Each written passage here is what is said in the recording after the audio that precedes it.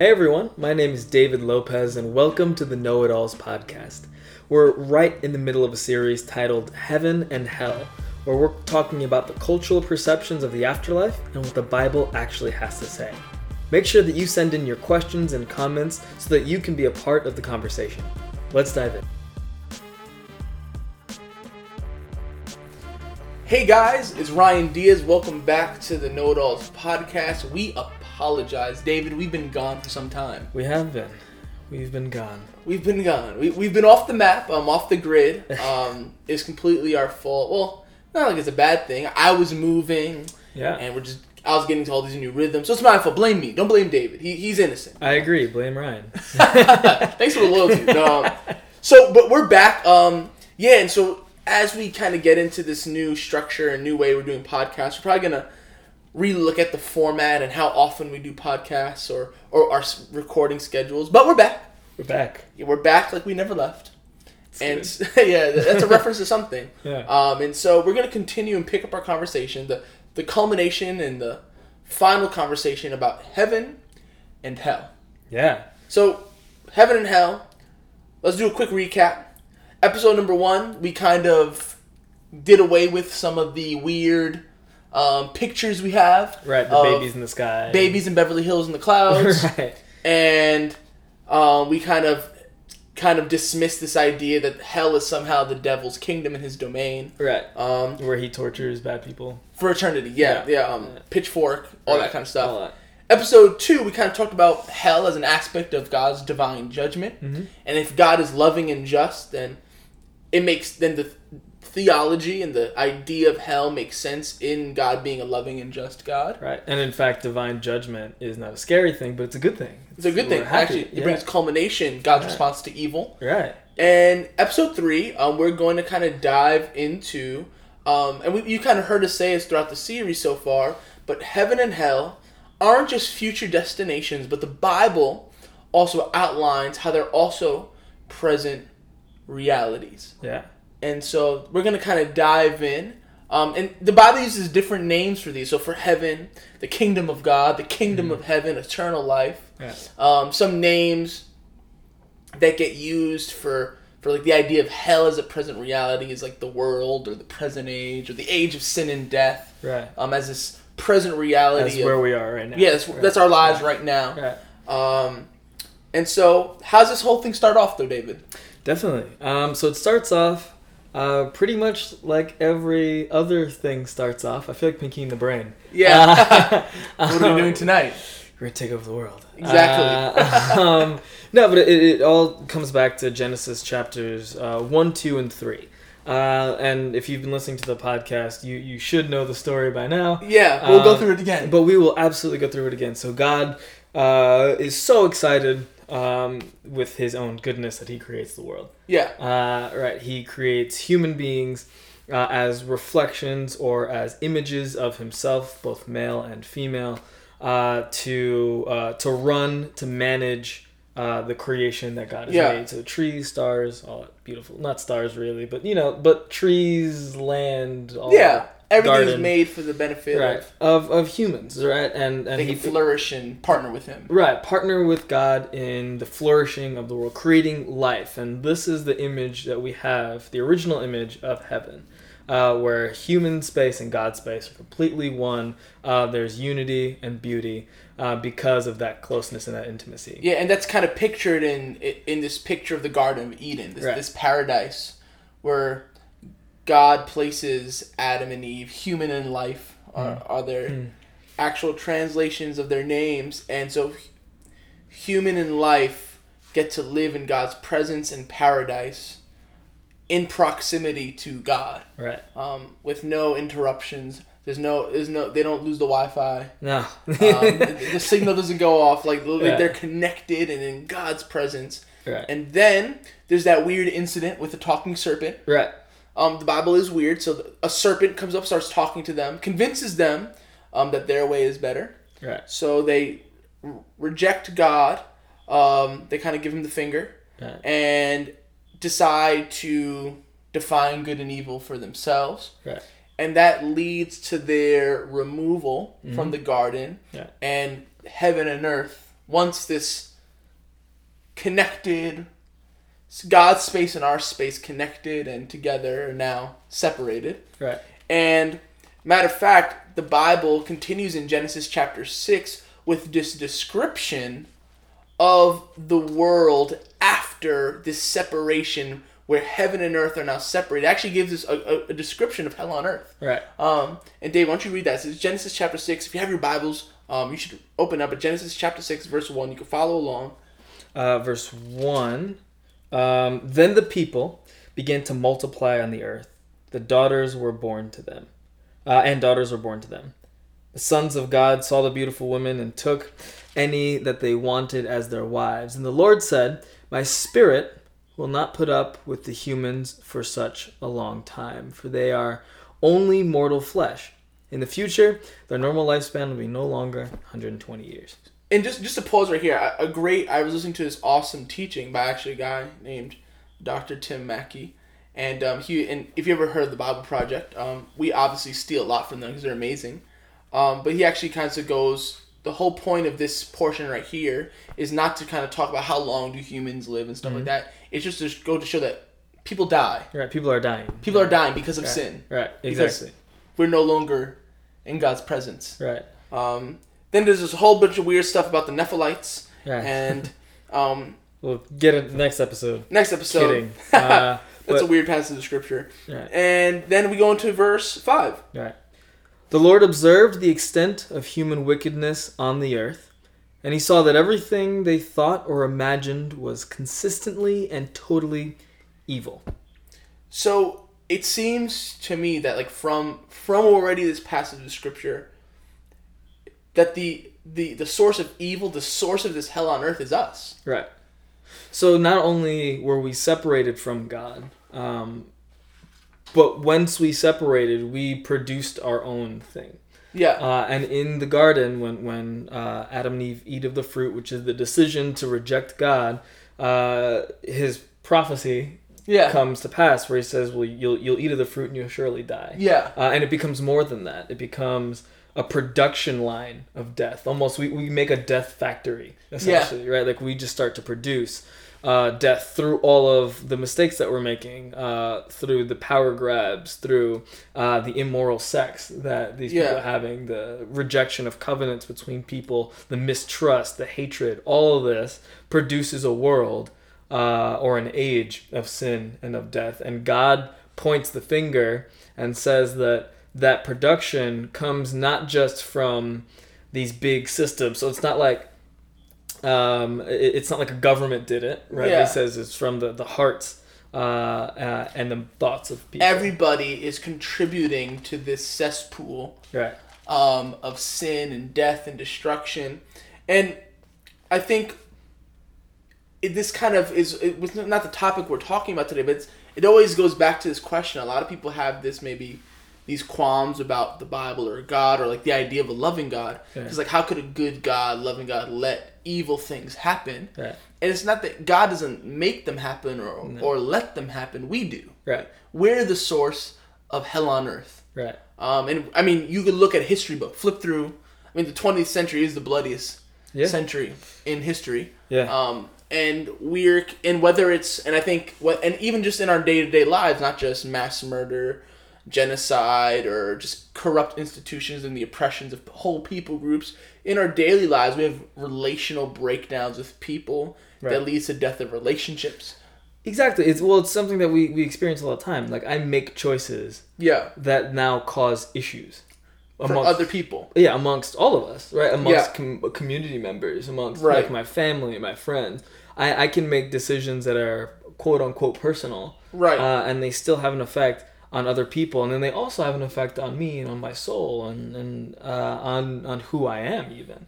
And I can produce hell for myself. Right. And I think that's what the Bible's trying to cue us into, is this idea that we're producing our own demise. Right. And if something doesn't stop or get in the way, we'll continue to produce hell on earth. Right. Can I take that a step Go for further? it. So a very practical way to visualize this that I've heard somewhere, and I don't remember where, so I can't take credit for it.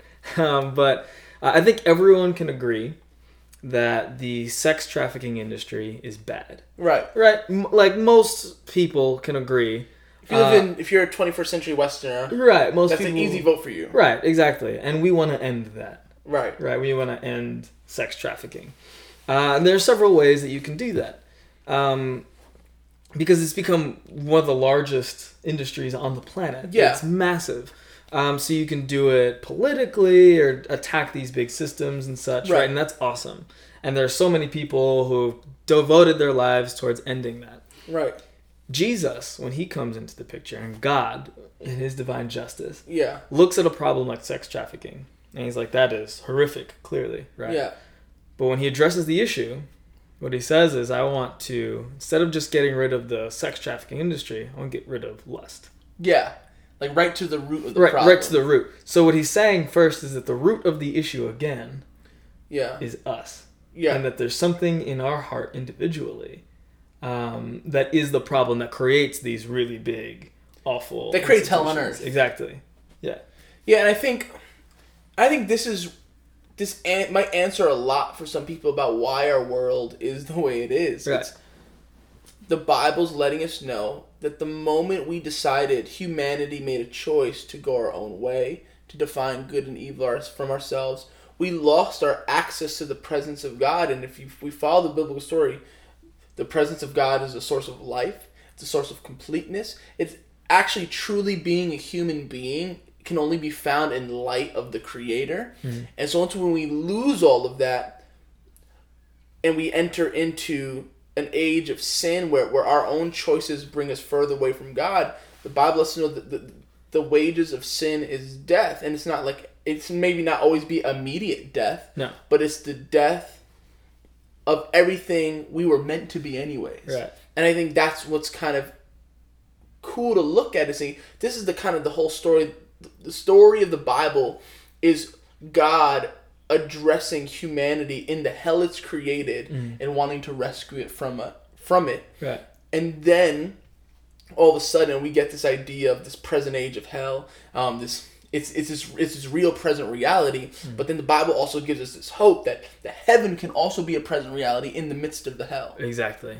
Where do we see that in the biblical story? I mean, we see it all over, but we primarily see it introduced, number one, through the family of Abraham. Right. So if we just go a quick recap again of the whole story of the Bible, but God chooses this family, the family of Abraham, which eventually becomes the people of Israel, and he basically instructs them to be a countercultural people, a counter kingdom, an upside down kingdom that wouldn't embrace the corruption and the death of society and the hell on earth, that they would live according to God's will and God's way, and because of that create life for so many others, and that culminates in the mission and the story of Jesus. Right. So we have this the society that is now created to be heaven on earth. God's rules, regulations that then produce heaven. Right. What happens to them? So, I mean, we can go through all the teachings of Jesus, but there's this interesting parable he shares.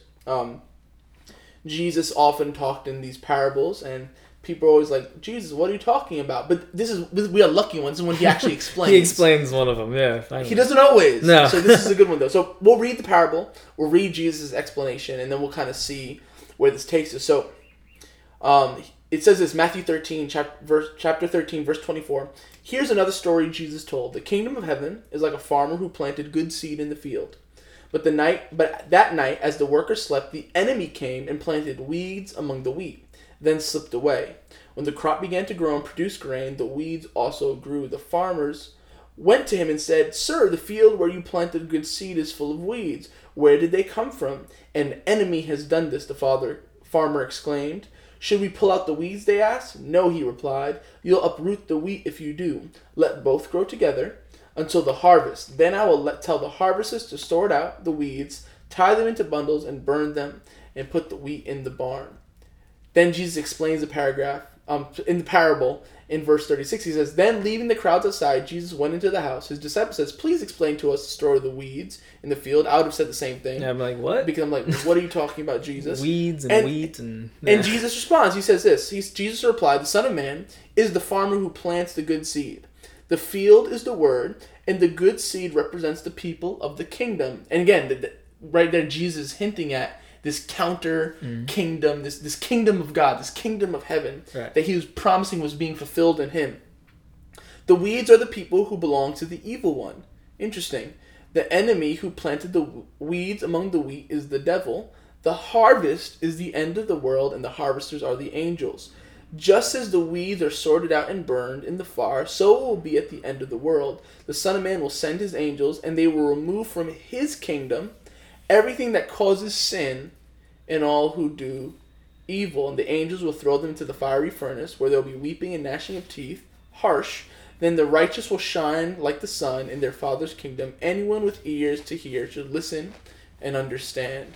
So all of a sudden now, Jesus is kind of highlighting this culmination of the story of the Bible. Right. Was that we live in this world that evil has been allowed to fester for some time. Both good and evil. Right. Both the kingdom of God and both evil. And so, what I love about that image is that they're so entangled. Yeah. Right. Like they're so because you can the kingdom of God exists inside. Right.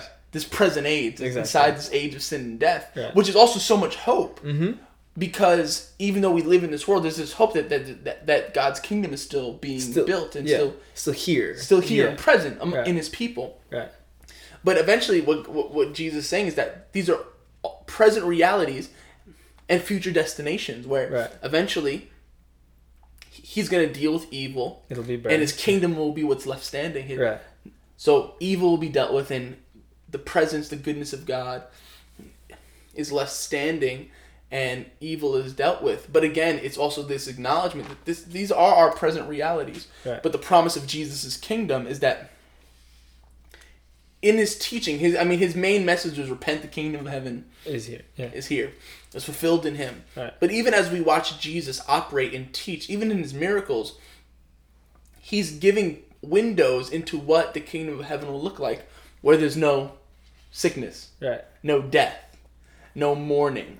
These are all promises of God's kingdom. Right. So what does it look like then? The promises of God's kingdom, I get, right? Like a life in which beauty, awesomeness, right? Like I no alarm clocks, I hope. Like, you know, no, but point is, like, this great world, what does it look like for the kingdom of heaven to be on earth amongst all the evil, the difficulty, all that stuff? It would be the next logical step, right? Like, because they're entangled, right? Like we're in the vineyard, the wheat and the weeds are entangled together and they're growing. What does it look like to be wheat in the middle of all those weeds? Man, so I think it would be kind of like what Jesus kind of highlights in the Beatitudes, which is kind of like his main sermon, his largest sermon we see him give. And I'll just read through them. This is Matthew chapter 5, verse 3. "But God blesses those who are poor and realize their need for him, for the kingdom of heaven is theirs.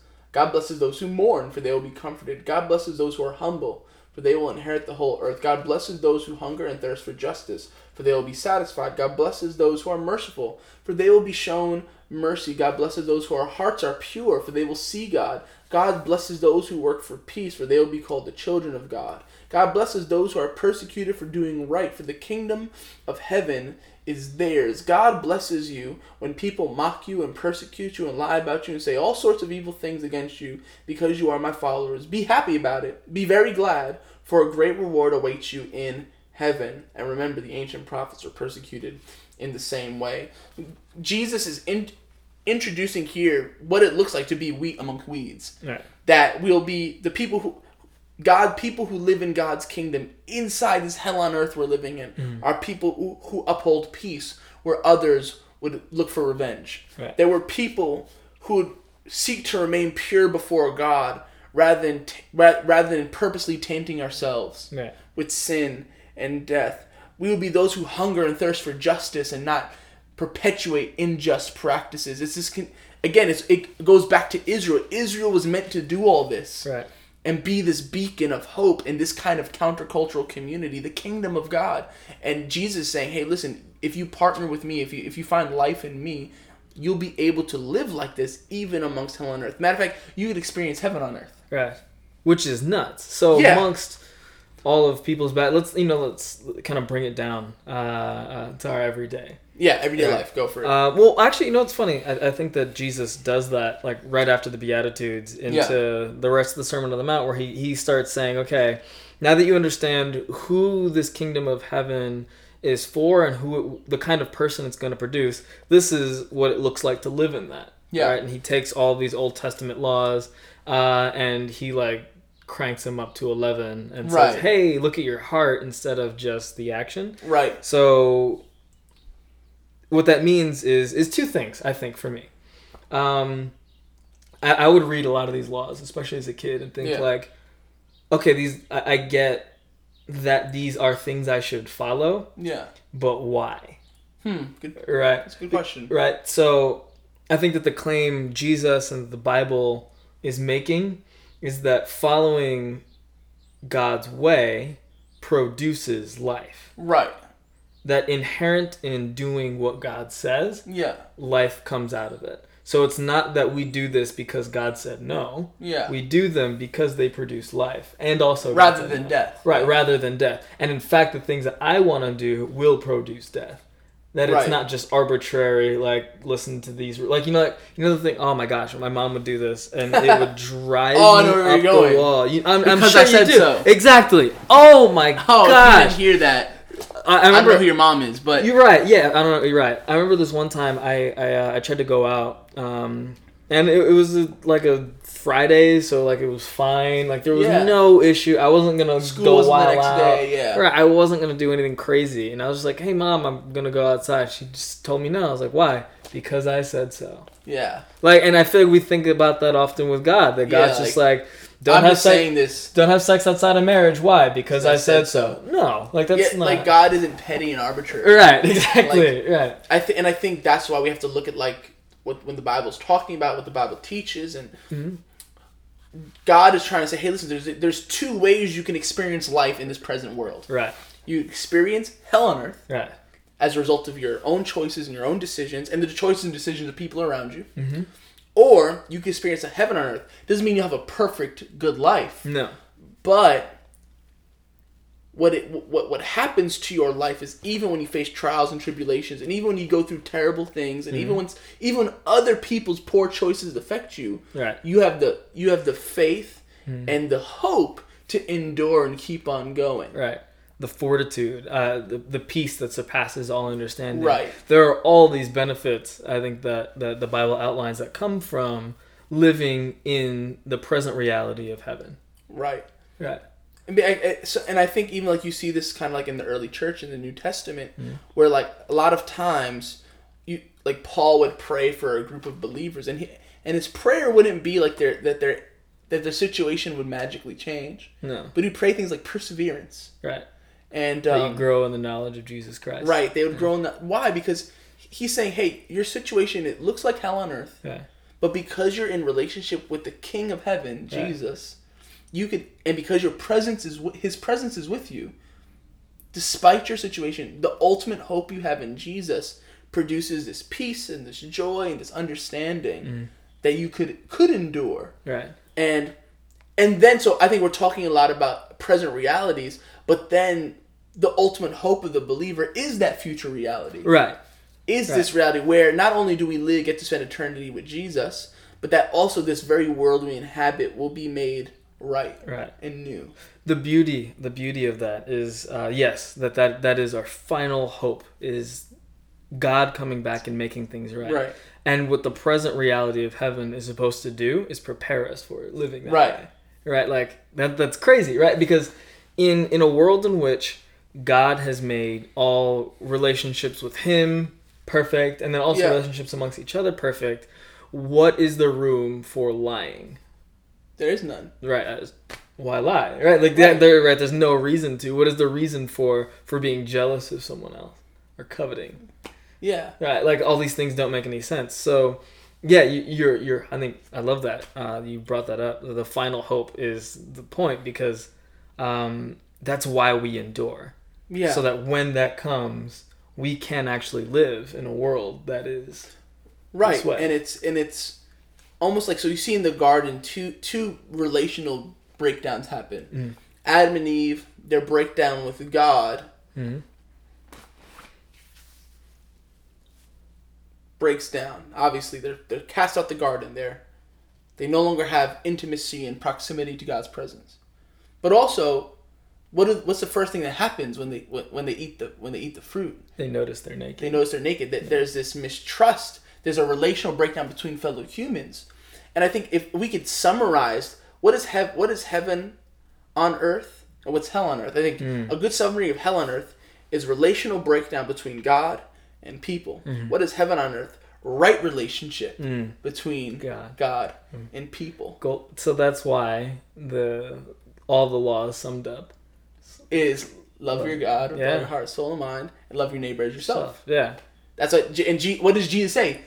Do that, and you will live. Why? Because that's the guy's question was, how do I get to the kingdom of heaven? How do you eternal life? Yeah. How do I have eternal life? Yeah. And he says, God says, love God. You're right. Love God and love people. Yeah, do that.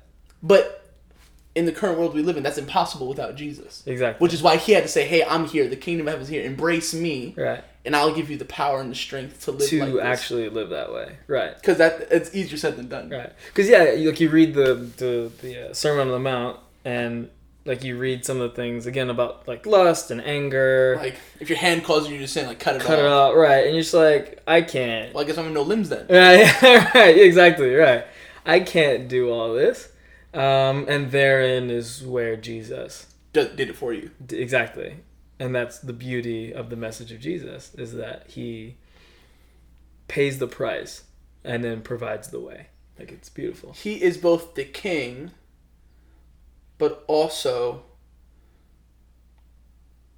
the submissive servant that shows us how to live in the kingdom. Crazy. Yeah. He has to do it both. Yeah. And since we believe Jesus is God, what's even the bigger implication is that God loved humanity so much that God became human to model what it is to be human, so that we can have right relationship with God. Him. Yeah. So, and that's why the idea of Jesus is the Son, God is the Father. God in Himself models perfect and right relationship with Himself, and that's literally heaven on earth. Like what empowers Jesus to in the garden say, man, everything in me, take this cup away from me, I don't want to die, but not my will but your will. That's heaven on earth. That's living in that peace that surpasses that only comes from proximity to the presence of God. Right. And it affects, I think, our everyday. It's something that I think I've shared this publicly before as well, that I'm really trying to grab hold of, and I probably will for the rest of my life, but it's just being aware of God always. Right. And I think that living in the reality of God's life, and that He's always here and I'm always in relationship with Him, is consistently changing how I live and how I speak and how I see things, and how I see pain, which is crazy. Like, I remember going through a scenario that was painful, and it hurt, but I wasn't hopeless. Right, and it didn't end you. Exactly, it didn't end me, no. Like, yeah. And it's the superpower almost, that the weeds, while around you, won't kill you. Right. And I think it gives us so much peace, too, knowing that while I can live like this presently, this is just a pale reflection. Right. Oh, yeah. Like even when Paul says, I see now like dimly in the mirror, but soon I'll see face to face. Yeah. This beautiful picture of like, even this, what we experience as the presence in the kingdom of God is a pale comparison to living in the resurrection and new creation. Right. To everything that we will experience. And that is what heaven and earth are. Finally fully united. It's going to be crazy. And this hell on earth that we were experiencing is now a separate experience for those who've just rejected. Right. Jesus. And that's I think we spoke about a lot in Divine Judgments. In the very end, God gives you the choice. All of us have experienced both. Had the opportunity to experience both, right? Mm-hmm. You could have experienced. I think all of us experience hell on earth at a certain point, and most of us who choose to follow Jesus will experience heaven on earth. And which one you? Yeah, it's the dignity of choice. Yeah, God honors. If you would like life without God, then He grants that to you. Right. And going through the biblical story, hell on earth is not one that I personally have chosen. Yeah. But people do. Right, and I think it's also the decision for my own self-interest. Will I continually perpetuate hell on earth and death and sin? Right. That my actions do bring hell to other people. And I think this is where God is kind of like, if you're okay with that, then okay, then you'll reap what you sow. The results of that. Yeah. Yeah. However, if you're realizing, I don't want to perpetuate sin and death and destruction in the world, I'm embrace this counter-present reality called heaven. And you can not only not perpetuate death, but you can perpetuate life. Exactly. Experience life. And then that's practice. What Jesus did. Yeah. Jesus lived and embodied the kingdom of heaven, and that living embodiment produced life for mankind. Crazy. Amazing. Yeah. I feel like this was a solid ending to a great series. It's beautiful. Yeah. It took a while to make it. It did. We had a lot to cut through.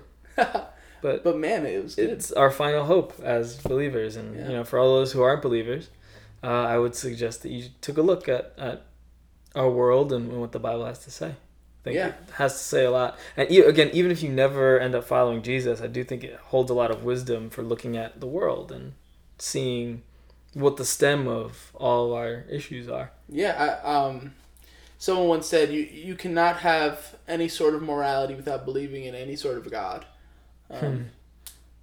Because then, if there is no God and there's no morality, because then natural selection is okay. And the strong eating the weak is perfectly fine. How life goes. Yeah, but praying mantises aren't immoral. No. Fair. So I think again, I think our podcast, I sometimes we talk a lot, like we assume some people listening are Christians, but this is for everybody, and I encourage you, even if you're not a Christian, heaven and hell can sound like archaic ideas to you. Sure. But I encourage you to embrace the biblical story and see what it's saying. Look out into the world. If you don't see it, if you think human progress will save us, I would love to talk to you. Yeah. And because man, I think human progress is amazing. Yeah. But I think we haven't progressed to the point where we can get rid of immorality. It should have worked by now. Right. Right. But anyway. Wraps up the series. Yeah. Man. I guess we'll land here, huh? Yeah, we'll land here. Thanks for joining us, guys. We're going to have some new episodes and just adding new stuff to the podcast because we've been learning by doing this. So thank you for listening and learning with us because it's been a journey and a half. It has been. Yeah. Thanks for listening. Stay curious.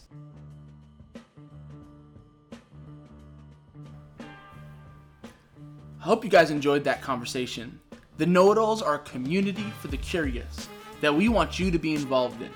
You can follow us on Instagram and Twitter at The Know-It-Alls. That's TH3KNOWITALLS, where you can learn more about the topics we're covering and where you can join in on the conversation. You can also be a part of The Know-It-Alls by becoming a supporter on our Patreon page. That's patreon.com/The Know-It-Alls. We're looking forward to our next conversation. Stay curious.